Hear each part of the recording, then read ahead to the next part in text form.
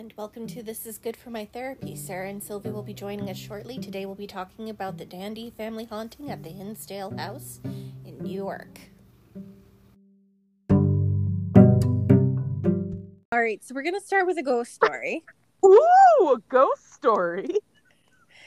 So this is a house. That you can actually still visit. Very, very fine house. I'm sorry. I'm good. You did it! 8 times! The charm. Actually, it's not a very fine house. It's kind of it's been there since like the 1800s, so it's a fucking old house. I love fucking old houses. I love old houses. Me God, too. They're so gross and creepy. They have good bones. They've got such good bones. I don't know how to fix any of their bones. I just like looking at them and being like, this could be so beautiful. Okay, Nicole, go. Sorry. It's so nice and old, and they have character. Yes. So this particular house is located at 3830 McMahon Road, Hinsdale, New York. It's featured in Echoes of a Haunting by Clara Miller. Clara and her ex-husband, Phil Dandy, lived in the house in the 1970s. Dandy. They called in Father Alphonse from St. Bonaventure University to perform an exorcism on the house. The house was featured in 2006 on the Discovery Channel's series A Haunting. Ooh. In 2016, the current owner of the house, Daniel Cleese, uses the house as a research facility. So you can actually book a ghost tour at that house, and he has like ghost hunting equipment that he will loan you so that you can actually like take an EVP or check out like readings. Interesting. I am so jealous of this man's business idea. He bought a house and he'll let you stay in it, and it's old as shit, and like he'll rent you the opportunity to stay there. Can we buy properties here that are haunted and just rent people the chance to stay? Anyway. We might. Okay.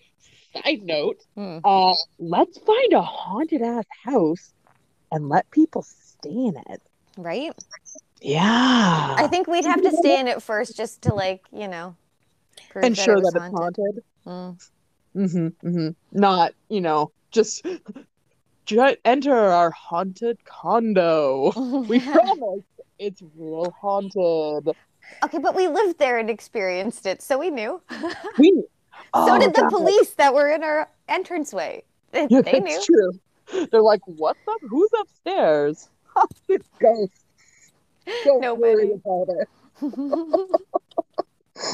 Don't worry about it. Gold. Okay. So that was a disappointed Kay. Yeah, she's tried so hard. She's mad at us, Sarah. Okay, so 2016, the new guy, Daniel Craig, that's not his name, but it was his name. Don't tell me. It was Cleese? Yes. Was it? Daniel Cleese. Yeah, spelled different than Cleese, but how can you spell Cleese different than Cleese? His name is his name. Oh, because you're thinking John Cleese. No, I just listened. Hey, I got 50% of the name. Daniel. You did. We worked together. Yes. That was a group effort. She's going to make another disappointed noise soon. So Daniel Cleese uses the property. Okay. And he lets you rent ghost hunting equipment. Yes. And you can stay there. Yes. If you felt so inclined. Yes. Okay. Okay. So he also wrote a book on the Hinsdale House called The Hinsdale House: An American Haunting. The house was also featured on Paranormal Lockdown in April 2016 and October 2016 for the Halloween special. It's believed to be the most haunted house in New York and had poltergeist activity, shaking and screaming from the house. Now, some of the history of the area is contested.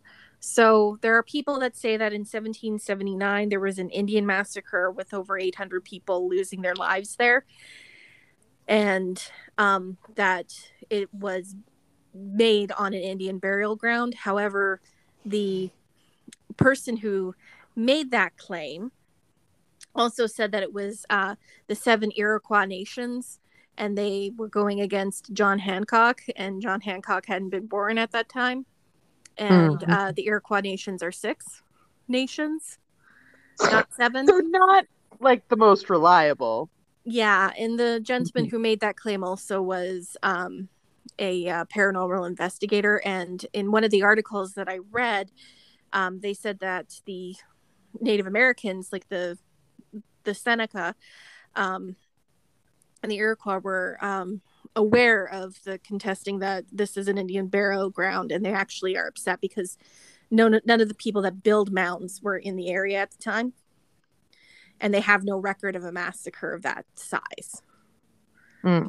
However, the current owner says that he has found Indian artifacts, like when they were excavating to put in a new septic system.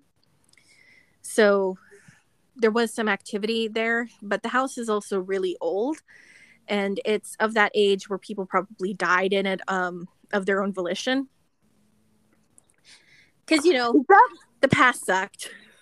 So you mean like killed themselves? No, I mean like died of like natural causes, like, you know, had a baby and died of childbirth. I'm sorry, but saying people who died in that house of their own volition, I was like, that's the fanciest way of saying suicide ever. Like, I know, I was there too. I'm like, so suicide? Well, apparently there was a hanging there. But it was like a punishment hanging or like a suicide hanging? What was the? It's hard to say. Scenario around the hanging. Well, because this 1800s, right? It could be. It could have been. It could have been like he stole some apples. Yeah. Well, apparently it was a woman who was hanged. No, she was probably a witch. She was definitely a witch. Yeah, for sure. She was hysterical. Okay. Oh man, I would definitely have been killed for being a witch. Me too. Let's just I spent a lot of my life in hysterics. I talk far too often to be considered. I got too much book learning. I have too many opinions. They would so burn me. Many opinions. They're good ones though, Sarah. Carry on, Nicole. Okay. So the hauntings occurred between July of 1973 and October of 1974. The Dandy family had... And it's actually a related question. How does something get a reputation? First of all, who decides what the most haunted building in New York is?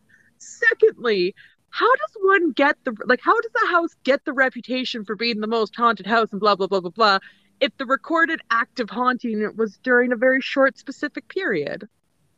Well, this is one of the most famous cases in this particular house. Okay. What ended up happening... Yeah, there were more. It's just the earliest book was written for this particular time period. We don't have records from, or at least I couldn't find any from people who lived in the house before the Dandys that said that it was haunted. But apparently, locally, it was known as being haunted and having activity. The Dandys. I know it's a pretty awesome last name. No. Okay, so yes, it is. But did you guys watch American Horror Story, the freak show year? Oh, Dandy! Yes. Sorry. So that is the only Dandy that I can possibly think of, and that is a creepy Dandy. That guy did a fucking good job. So. That guy did a way too good of a job. Like, he's definitely that question. I don't think I watched another episode after that season. I was like, nope, I'm good. Freak Show was definitely one of the best ones. Yeah. I started Hotel and then didn't finish. Yeah, I didn't love Hotel. Hotel California. We should do that. Sorry. And you say that I'm ADD. Oh my God. I don't know what just happened there. Like slides went through her brain. Pretty much. Hotel California. This is what we should do. Are you getting shocked? Because I was thinking of the hotel. So the season of American Horror Story, the hotel is based off of A real hotel. Yes. Yeah. And the song Hotel California is also based off that same hotel. You're thinking of the Cecil Hotel, right? Yes, I'm thinking of the Cecil. So there was a reason those particular slides went through my head. Makes sense now. Thank you. The Cecil. I'm crazy, but I do usually have a point. There's a method. There's a method. Yeah, the point, there's not usually a point. That was a blatant lie. But there's usually a method. There's a reason I say the things. The Cecil would be a good one for you to do, Nicole. Maybe someday. No! Fuck you now! Sorry. Okay. So aggressive. So the Dandy family consisted of Clara, who was 37 at the time, Phil, who was 39 at the time, Mike, who was 17, Beth, 16, Laura, 12, and Mary, 11. Okay. Wow. Sorry, I can't imagine being my age and having, a 17-year-old? Yeah. I thought the same thing. That's my wow, sorry, was just to estimate that as like a no thanks, carry on. Okay. So some things about the site. I'm sorry, what were the years that this happened again? I interrupted you the first time you said it, and then I just realized I don't know it. I forgot July 1973 to October 1974. I knew those answers. Oh, I'm sorry. You should have buzzed in if we were playing Jeopardy rules. I tried to yell, but Nicole was too good at her answer already.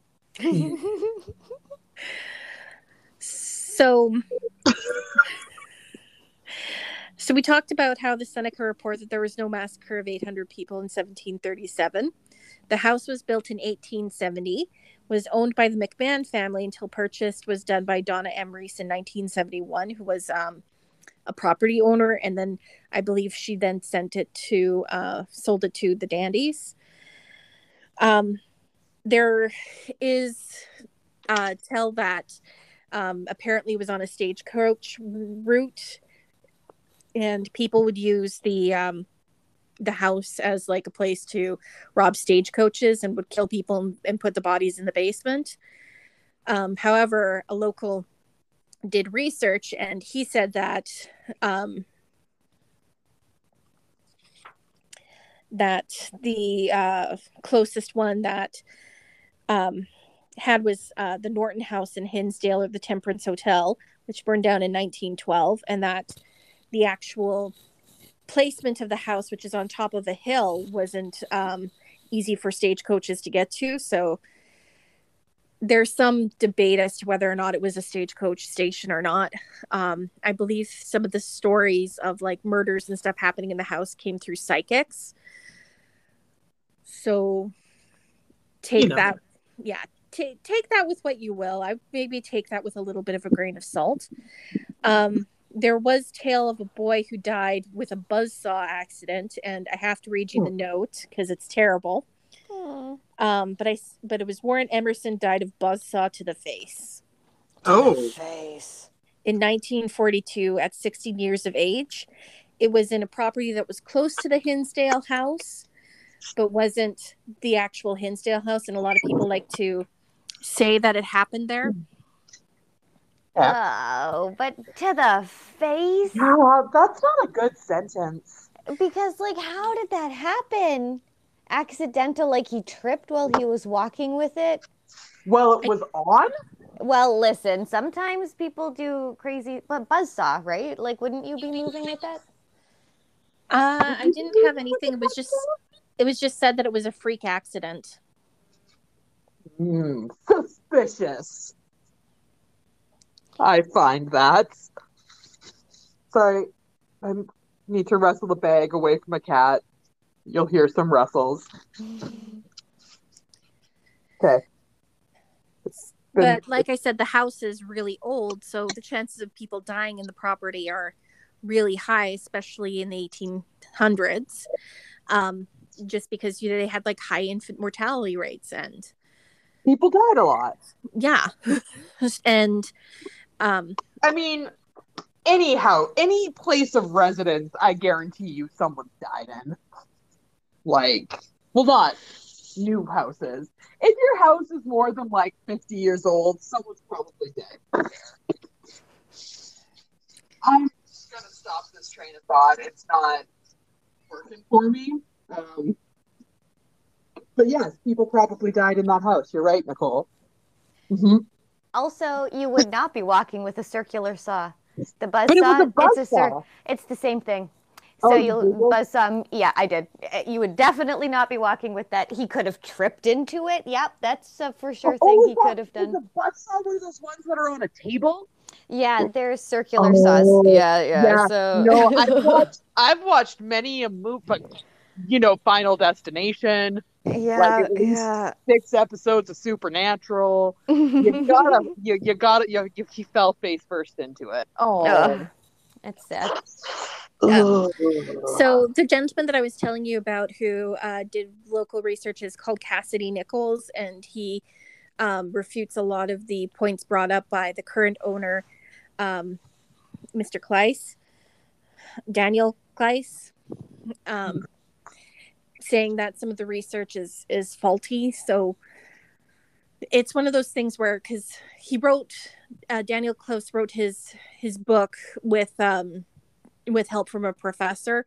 So I'm assuming that they did some form of research, but there's some things that are refuted about the Dandy House and the Dandy haunting. The Society for Dr. Alfonso Talbot, who is the gentleman who ended up helping the Dandys with their house, said that there's a lot of misinformation out there about the haunting, and it's actually affected the Dandy family quite negatively and reflects badly on Father Alphonse Trebold. So one thing to note here is that I'll be saying exorcism of a house, but I actually mean cleansing of a house, because the way Father Trebold puts it is that a cleansing is for things, an exorcism is for people. Okay. So, and he's a Franciscan. Is he one of those ones that's like approved by the Vatican? He's a Franciscan monk.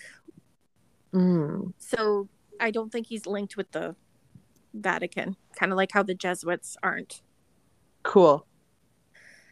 But he was one of the more popular professors at St. Bonavista University. Let me actually pull up my information on him.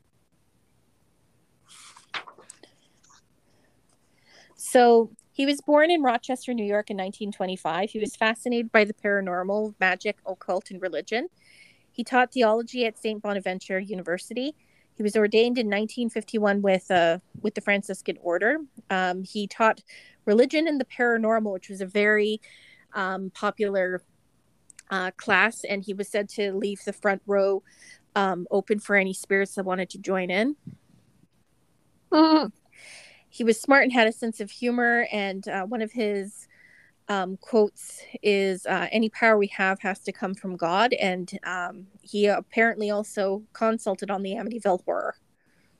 Interesting. So, back to the Dandys.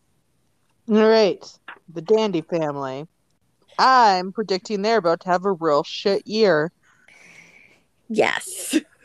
A very shitty year. So a couple of things to note going in is that Clara and Phil Dandy were already on the rocks when it came to their marriage. There was already a breakdown of communication. Both of them worked. When Clara moved to the Hinsdale house, she ended up becoming a full-time mother. And then Phil would commute to Buffalo, New York in order to do work.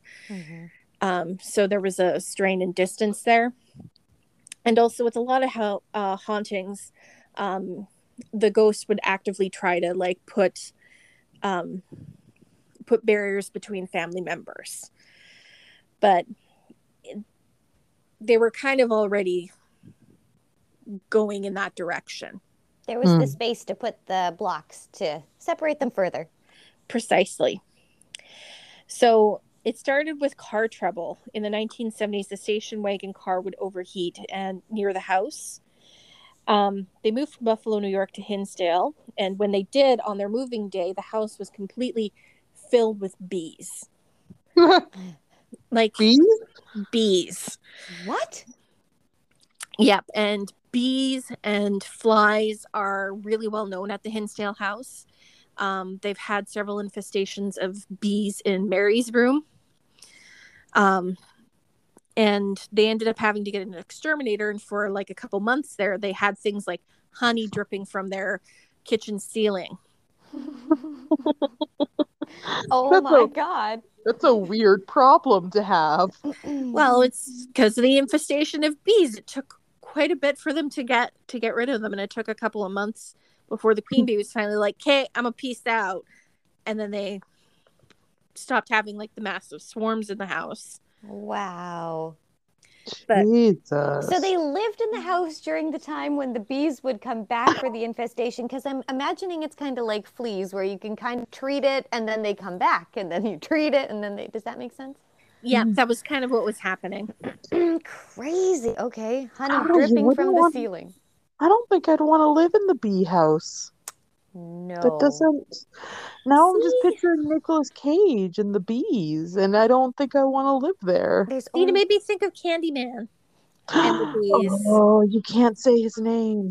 You can only not say his name in front of the mirror when you're in the bathroom and it's dark, and you can still do that. You're thinking Bloody Mary. If you say Candyman 3 times in front of any mirror, he might show up. I thought it was 5 times. I thought the movie thing was 5 times. I don't remember. I just never say the name. There's always mirrors around me. I'm very vain. Don't say his name. So the Dandy family had a lot of pets. They had 2 dogs, a raccoon that they named Princess. What? Yes. What did they name their raccoon? Princess. Oh, was she a tubby raccoon? She was the type of raccoon that you should not get attached to. Little too feral. Oh, I don't like this story. Did the ghost eat the raccoon? Oh, this is the worst. They had 4 guinea pigs, 2 parakeets, a woodchuck that they named Nipper, and a kitten. How do you have a woodchuck? Like, how do these people collect this is a woodchuck even really a thing? And a woodchuck is a real thing. How did they get the woodchuck? Like that bird that you've been trying to convince me exists for like a decade and we both know is fake. The greater Patu is a bird that actually exists. It doesn't. It's a Muppet. But like, why they have so many pets? What kind of dogs? Mixed breeds for the most part that I can tell. What were their names? They had a female golden collie. I know one was named Peanuts. Aww. And he was a Saint Bernard. They also had a skunk named Dolly. Jesus. These people have some weird issues. I don't know why they're collecting animals like that. So did you know that a woodchuck is a groundhog? Is it just a groundhog with a fancy name? There is no difference between a groundhog and a woodchuck. They're just giving a groundhog a fancy name. They are interchangeable. The names are interchangeable. So they were just like, hey, groundhog, that's not a good enough name. I know. You're a woodchuck now. Keep those animals in cages? What? Like, how did they keep a groundhog? Like, with them? I mean, Hunter goes outside and he gets lost. No, like, I don't know. I just want to know how, in the 70s, how did they get these animals that stayed with them? Maybe they were magic. So this family, the Dandies, they had a menagerie of animals. Yes. So many. Including a skunk. Did it have its stink removed? Didn't say. I've got a lot of follow-up questions. So many, but we'll just play it with, they had these animals. So it started off... And the raccoon is definitely going to die, is what she's telling me, and I'm very upset. Princess. Yes. Oh.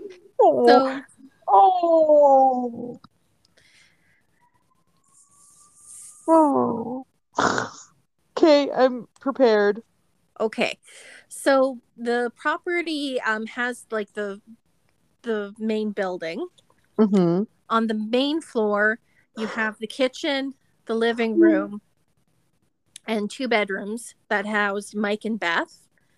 On the second floor, you had the main bedroom where Clara and Phil were. You had Mary's room, and then you had Laura's room. And Mary's room is the B room. Yes. Hmm. Mary's room is actually quite notorious for being very active. We'll talk about that in a little bit more detail here in just a second. On the property, there's a pond. And initially, when they were looking at properties, they're like, oh, the pond is lovely. The kids could go swimming. Apparently, there was a farmhouse there that had to be demolished in order to put in the pond. That comes into play later. So it started off when they initially moved in, the family dogs would bring in these very large bones that could not be identified. And Clara would just be like, what the hell is with these bones? She would just throw them out. And later on, when she discovered that they believe graves were in the farmhouse, that she didn't keep the bones and have them identified to see if maybe they were like human femurs and stuff like that. How old was she? 37. So the dog just came up with big ass bones and she just threw them away? She had no follow-up questions?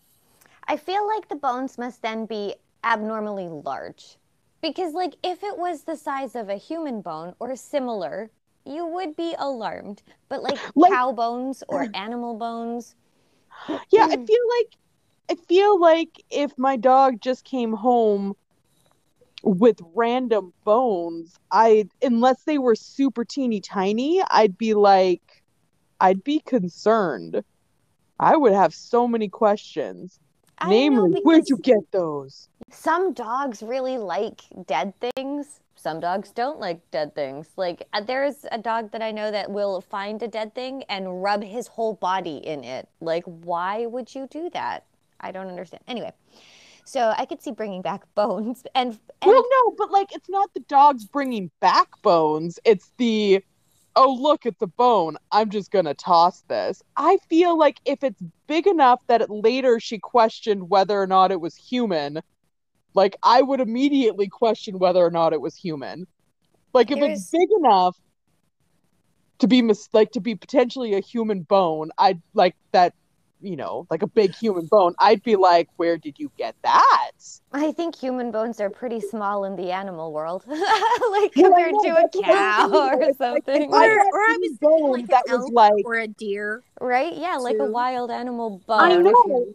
I'm aware that there's many types of bone it could be. I'm just saying my first thought is if my animal comes home with a big bone, I'm definitely questioning where they got that. Like 100%. And if it turns out that it's like a deer carcass, cool. But like, if it was big enough that she was like, you know, if it was, I don't know, I just feel like loose bones would alarm me. Like, unless they looked like they were chicken bones, I'd be like, where's that from? Because, like, where's the dead beast on my property? Or the graveyard? I would question bones. So, a theme of, speaking of bones, actually, a theme of living in the Hinsdale house is that a lot of accidents tend to happen. So, like car crashes, broken bones. In the first week that they moved there, Mary actually had to get stitches. She fell from her bike and was injured. And stuff like that would keep happening. Like Clara said, like they all became like just way more clumsier than they were when they were living in Buffalo. So there's a lot of accidents that are going to be pointed out.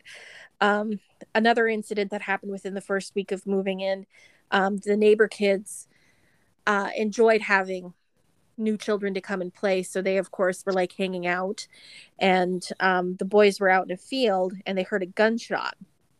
Oh. And they had to like army crawl back. The shots were from an unknown source. And when police were phoned, because they're like, somebody was shooting at the kids, the police officer was like, maybe they just thought they were woodchucks. And Claire was like, I don't know about you, but my kids don't look like woodchucks. Did they have the woodchuck with them, though? No. Oh, okay.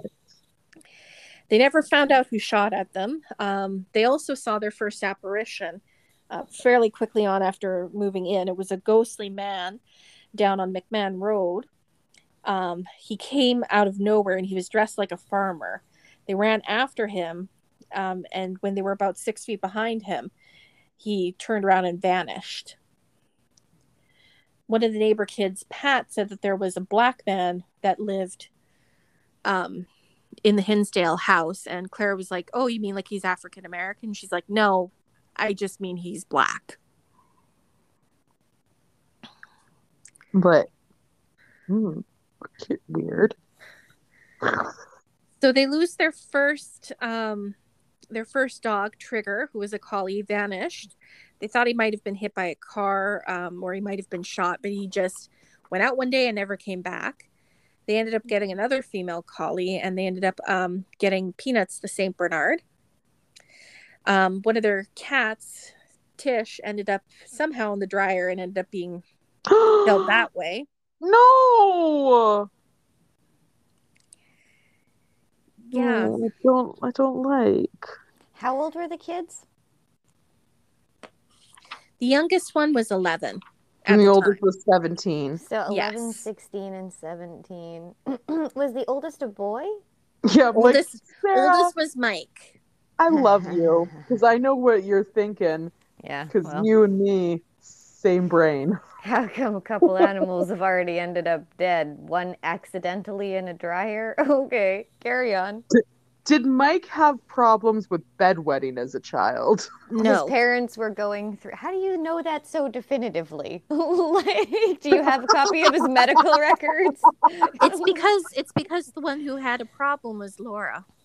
Oh, no way. Okay, she's the middle child, too. Okay. Yeah, she was 12 at the time. We'll be talking about Laura more in a minute here. So in the winter of 1970, it was minus 20 degrees Fahrenheit. I did not convert that to Celsius. I am sorry. Well, then I have no idea what it is. Was that a balmy day? No. I'm looking it up right now.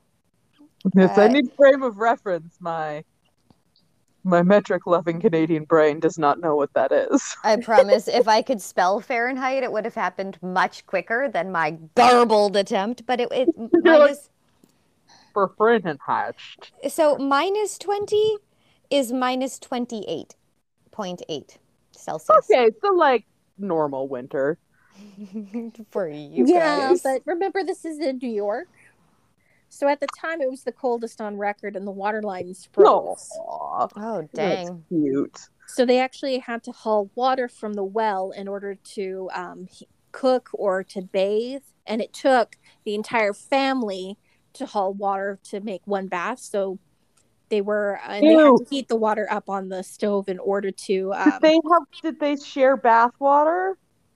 No, they were limited to one bath a week, and they switched days. That's better than what I instantly thought. Okay. Continue. That's my last thought about the water bath.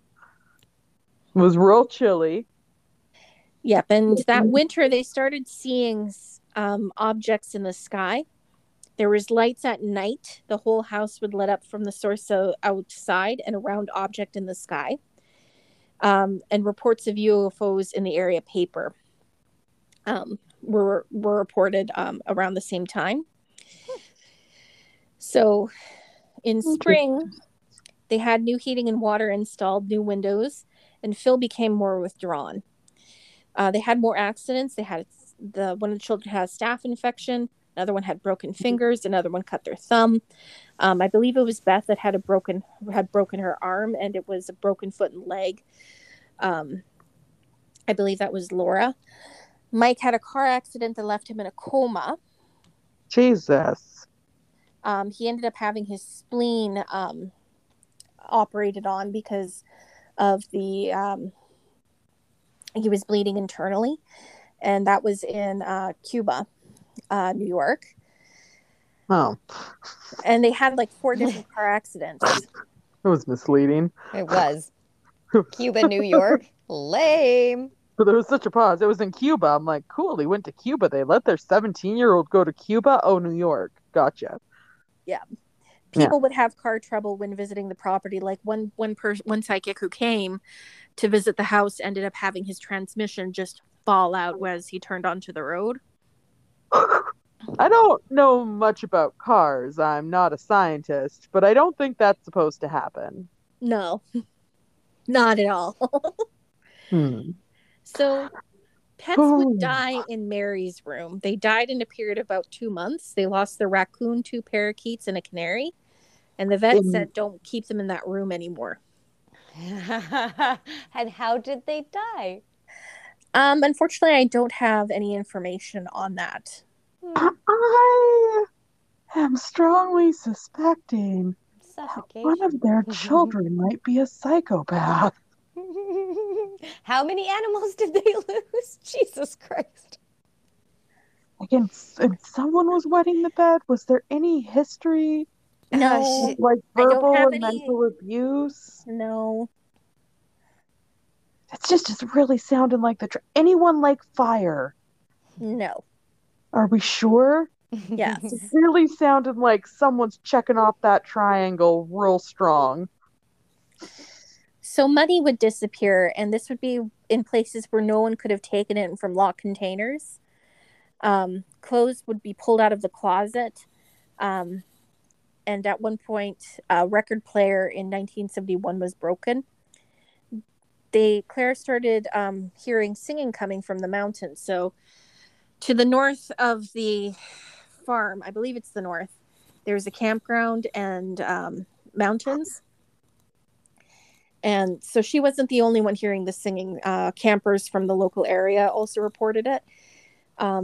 She reported it was like a Gregorian chant. It was the closest thing that she could put the sound to.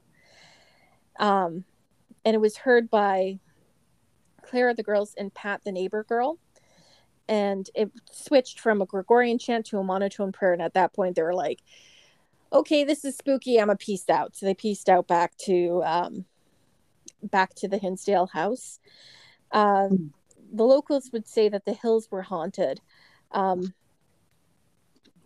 There's no church nearby. And they would have these days called umbrella days where it felt like a vacuum was there. So animals would be restless, humans on edge. Think of like when you're anxious and you feel keyed up, like you've got to do something, but you don't know what you've got to do.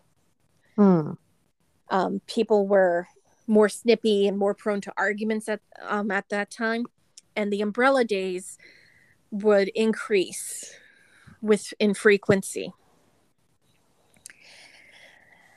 Dogs barking a lot when there weren't things there, but then they started seeing apparitions of like a 16-year-old boy walking towards the pond seen by the kids, or you'd see things like a girl with strawberry blonde hair wearing a pink cap in the rooms, and you could have 2 people see the same apparition but them be in different clothes.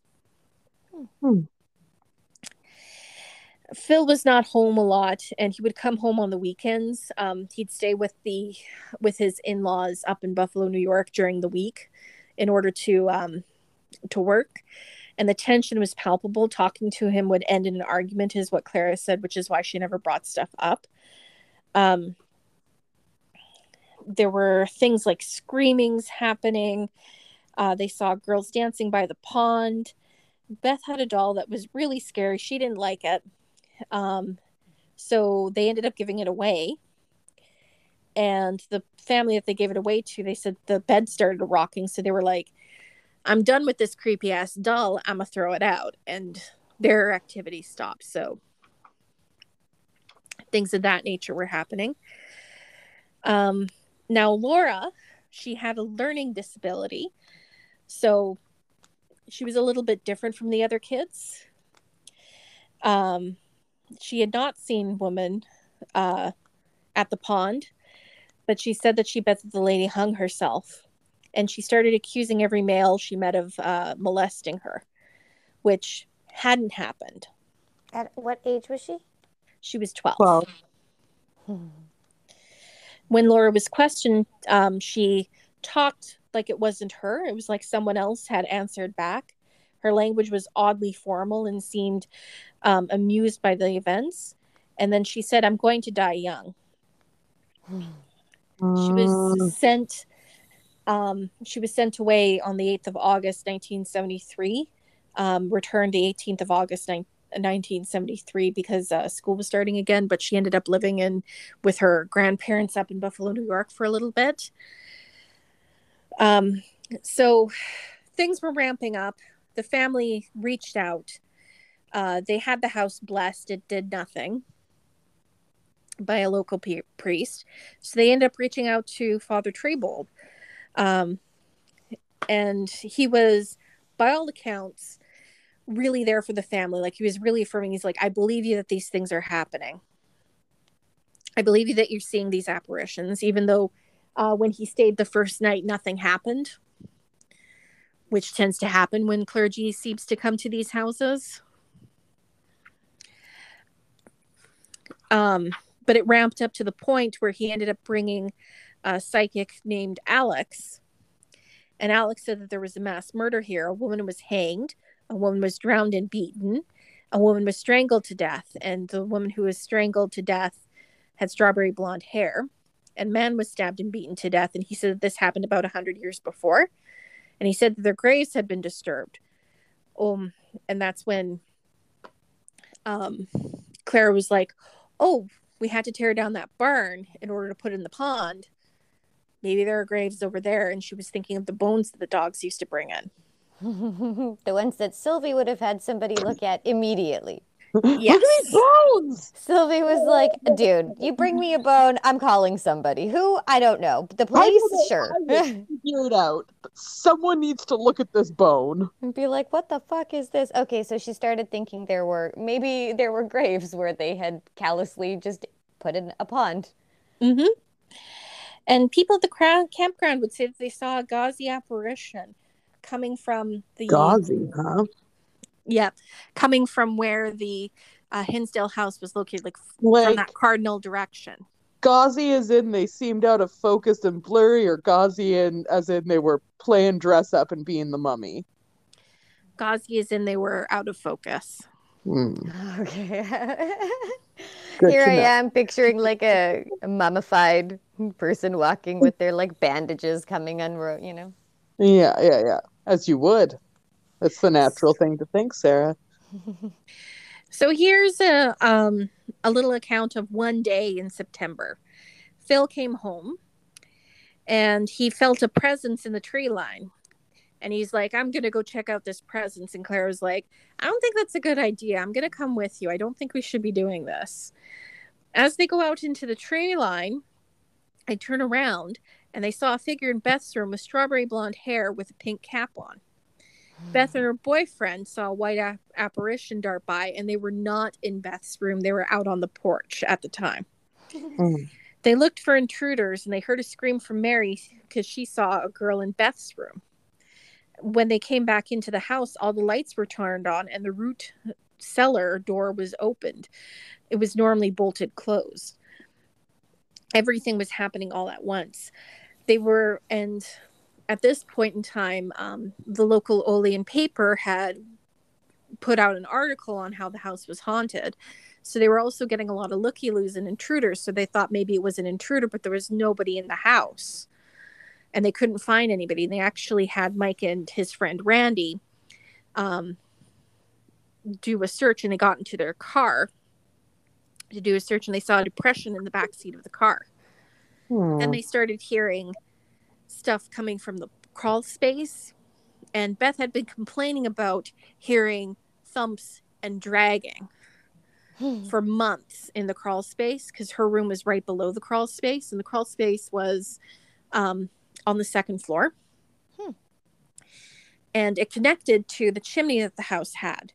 And Phil, who was braver than everybody else, because everybody else was like, this crawl space is fucking creepy, yo, I'm not touching it. Phil was like, I'm going to look into this crawl space and see what's going on. The chimney had been disassembled, moved to the other side of the crawl space, and the bricks neatly piled up. Jeez. What? Yeah.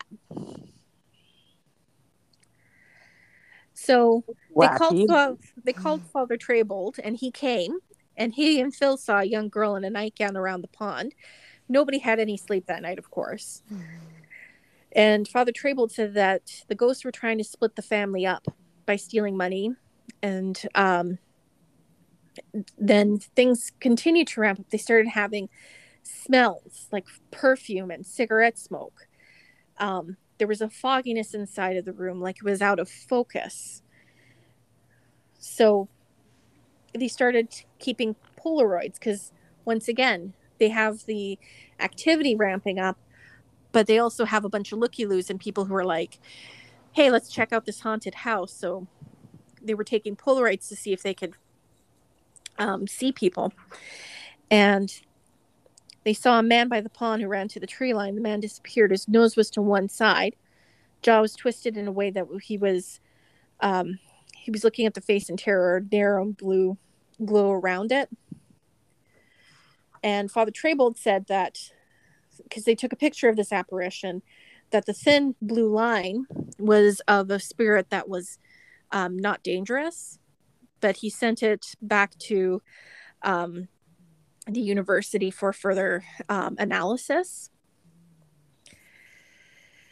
So Beth attempted suicide at school, and she started having periods where she would go into a trance and her eyes would change color. Her eyes were brown, but they would change to blue. And she started acting manic, like talking out of character, restless and moving around all over the place. She had a muscle relaxant at one point because she'd hurt her back and then went into a trance-like episode and was bouncing off the walls, which, Sylvie, you've taken a muscle relaxant. They don't do that. No. They do make you heavy. They make you sleepy. Mm-hmm. So they took her to a doctor, and even the doctor commented on her blue eyes. So the family, of course, was like, let's try and sell this house. Problem being was that no local would buy it because it was haunted. And anybody from outside that would come to see the house was quickly told by the other locals that, oh yeah, this house is like hecka haunted. So they were kind of stuck, and they felt like sitting ducks in the house. The two oldest children, Beth, she became engaged to her boyfriend, Tim, and she got married and moved out. And Mike joined the Navy. In September 29th, 1974, the family went bankrupt. Oh. They ended up sending the kids to Buffalo. Clara and Paul were in the house by themselves, and they kept having noises.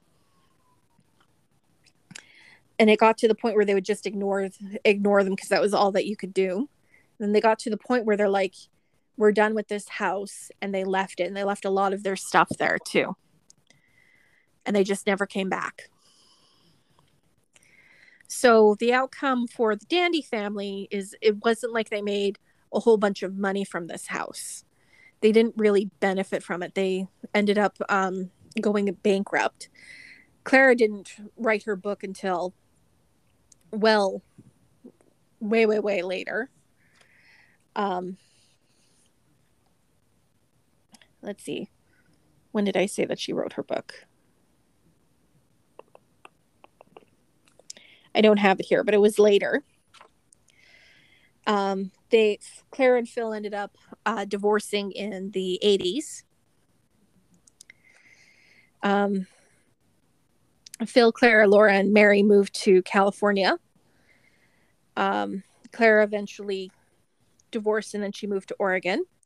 Beth is married, and by all accounts that I could find, seems to be living a happy life. She has 2 kids with her boyfriend, Tim, or her husband, Tim.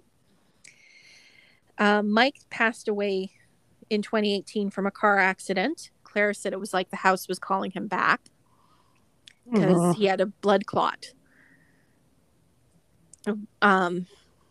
which caused the accident. A blood clot went where it shouldn't have gone. Laura is the saddest one of all. She always wanted to go back to the house. She always wanted to move back. And in September 1st, 1991, she had she overdosed on her prescription medications. She said she felt the house was calling to her. She had a lot of mental and physical problems. So a lot of families tried to make a go of the house. Some of them were making fun of the Dandys, and they didn't last a year. There would be people that would move in for like a month. The current owner doesn't live on the property himself, but he does come to investigate it. And by all accounts, he's the one that seems to be profiting from it the most. Because, I mean, he wrote a book. He's got the tours going. I couldn't find information on how COVID had affected it, but the booking is still up there. Well, yeah, because if you're going with your group, right, you don't necessarily, it could be pretty safe. And why not make money off of it if you can, and then keep it the way it is so that other people can potentially get proof or, you know, some sort of irrefutable evidence that you could show another person that they're going to believe. Because how many times do we hear stories, right? Yeah. How many times, Nicole, have you told us stories about these things? And it's still like, yeah, they're just a story, but they were real for these people. They experienced them. I go back to the Lindley Street haunting where a cat spoke. A cat spoke. We don't know what kind of cat spoke, but a cat spoke.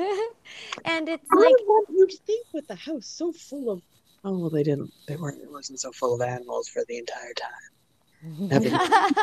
No, they died all pretty quickly in that one person's room over the course of like 1 year. Whoops. Well, and by all accounts, Mary's room was the worst. It was the most active. Mary absolutely refused to sleep in it. She'd sleep with Clara in the main bedroom. About the only person who seemed to like the house was Laura. But it's not creepy at all. Yeah, but they feel that the house also affected her. So you said that, what is the evidence that they have found now since that new guy has lived there from 2016, or not lived there, but owned it? And like you said, he wrote a book. Does he have any new proof, or he just recapped what had already happened? There's been a lot of like EVPs that people report. They think that Laura haunts the house because her voice has come up in sessions, and her name has come up in sessions. Like I watched one instance where he was there and they were using the meters. I can't remember what they're called, but they're the ones with like the little lights that measure like electricity or you know what I'm talking about. Yeah, it's an electric meter. You're seeing what the energy is doing right there. You're like, is there any electricity here? Is there any energy? Because that's how we measure. Anyway, carry on. And the lights were going off like nobody's business. They were like, oh my God, there's so much electricity here. And he's like, if it's Laura, stop the meter. And the meter stopped like immediately. So and you know, people that are there that experience it will for sure tell you that that was something happened that changed it, right? That they couldn't see, but because we're not there, it's like, you know, there's always a little bit of with any of the proof that somebody else comes up with, you know? Yeah. Well, and it's interesting too, because New York was the center of the spiritualist movement. You had like the Fox sisters. So you had like a lot of people that were doing seances and stuff. And it kind of started in New York, in that area. Cool. And the entire area apparently has quite a lot of activity. The house itself, it seems to be like there's as much activity outside as there is inside, and there's a lot of apparitions that people see, which is different from other hauntings that I've brought up, because they've mostly been like things moving and stuff like that, but no, people are like seeing full body images, like ladies dancing near the pond that disappear. And to have the consistency of the strawberry blonde girl, right? That gives more credence to each individual sighting when they have consistency between them. Yeah. And it wasn't just the dandies reporting it. It was family friends that would report it. It was neighbors that would report it. It was campers at the campground that would report things. Yeah, so it's like many people were seeing many things. Wait, I have a new theory. Mm-hmm. I have a new theory. Oh my God, I'm a genius. Because you said, didn't at some point you say that like they would say consistently like, oh, there's like a little girl with like strawberry blonde hair, but her clothing would change? Yeah, a lot of the apparitions, the clothing would change. Okay. What if it's not ghosts? Bear with me. What if there's like, oh, I wish I could remember their name. What if there's like a recluse family that lives in their mountains? No, and I wish I could remember their name. In Russia, like this guy was like one day just like, the world is terrible, everything's horrible, and I have to protect my kids from it. And he packed them all off, and they lived in the woods. And like these environmentalists were there doing something else, like they were doing some work in the woods, and came across this family. The youngest kid didn't speak a recognizable language. What? Like, it was the family, and they had been living out there, and I think by the point that they were just like quote unquote discovered, like the father had long since died. Like, no. Oh God, I need to remember what they were called. But yeah, it was this family that they'd lived there for like years and years and years, and completely cut off. And like, yeah, so it's like this crazy. So what if there's just a crazy recluse family living in the mountains? And that would explain the consistency. Yeah, and then like people hearing singing in the woods, you see people dancing by the pond, things like that. Like, it's just the family. Wouldn't they have been found by now, though? Well, the only reason, like in this Russian story, God, I wish I could remember the name of it. I'll have to look it up. But in that case, the only reason they've been discovered at all was that they would happen to be doing like a very specific, like kind of obscure, like environmental test in these woods. Like, if they had decided to do that, they probably could have lived there forever, and no one would have seen them. So, like, if no one's looking for them, and no one happens to be going into the wilderness, yeah, that's my new theory. No, I can't explain the beat. It might be a combination. There might be more than one thing at play here. There was also UFOs, remember, too. Right. What about the UFOs? There's the bees and UFOs and ladies dancing in the pond. There's a lot happening. And a lot of animals died. So many. Poor princess. Right. I know, I was so excited when I found out that they had a raccoon. I'm like, Sylvie's gonna love this. And then I found out the raccoon died, and I'm like, Sylvie's not gonna love this. Sylvie's going to be sad. That's why I'm like, do not get attached. It was too late. You said they had a pet raccoon, and I'm like, I am so invested. I was so invested immediately, and then you said skunk. Oh, skunks have such cute pieces. Apparently, they make really good pets. Oh, don't tell me that. I need a fox.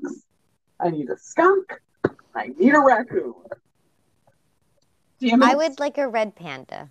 Oh, they are so cute. They are so cute.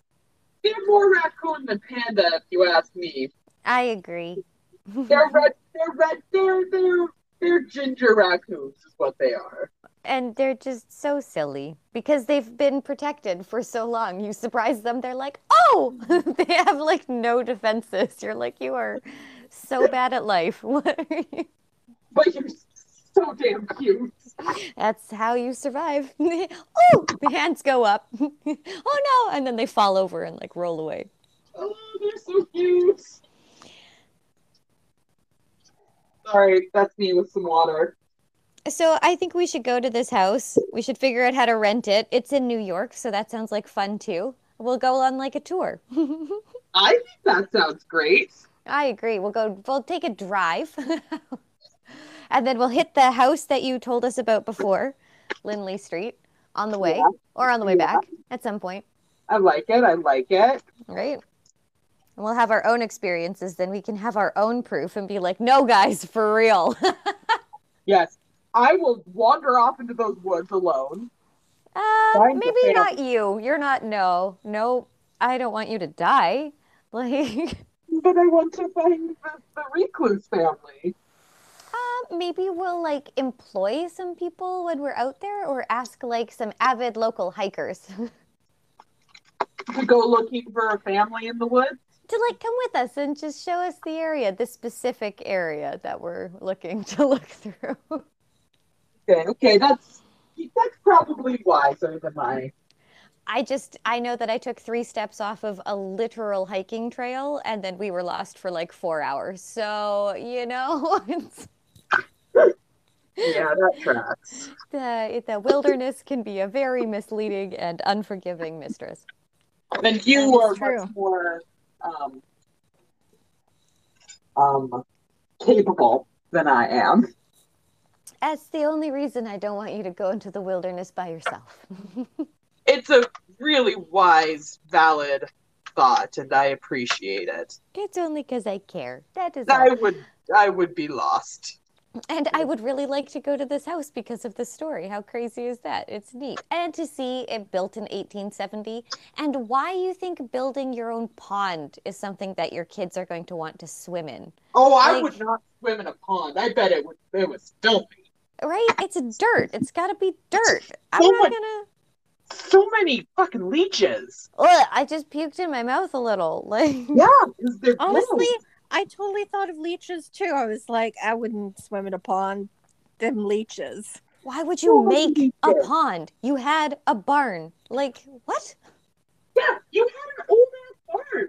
Why would you replace that with a shitty leech-filled cesspool? It obviously was upsetting for those people that were buried under the barn too. Yeah, exactly. And then they're like, God damn it, your dogs are eating us. And then you're just throwing our bones in the garbage. Like, come on. We're bad. We're going to kill all your pets now. Or just possess your child until she kills all your pets. I thought it was funny that you guys were pegging. What? You guys were pinging on that? Dude, no animal accidentally ends up in the dryer. I tell you for sure, Hunter, I've left the washing machine open 1,000 times. Not one time is he ever like, ooh, what's in here?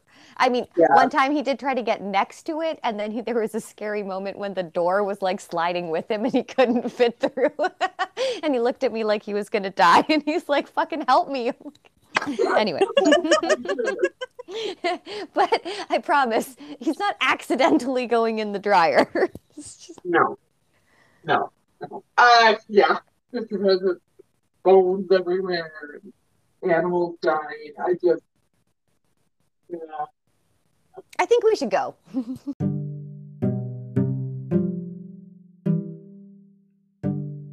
Okay. Great.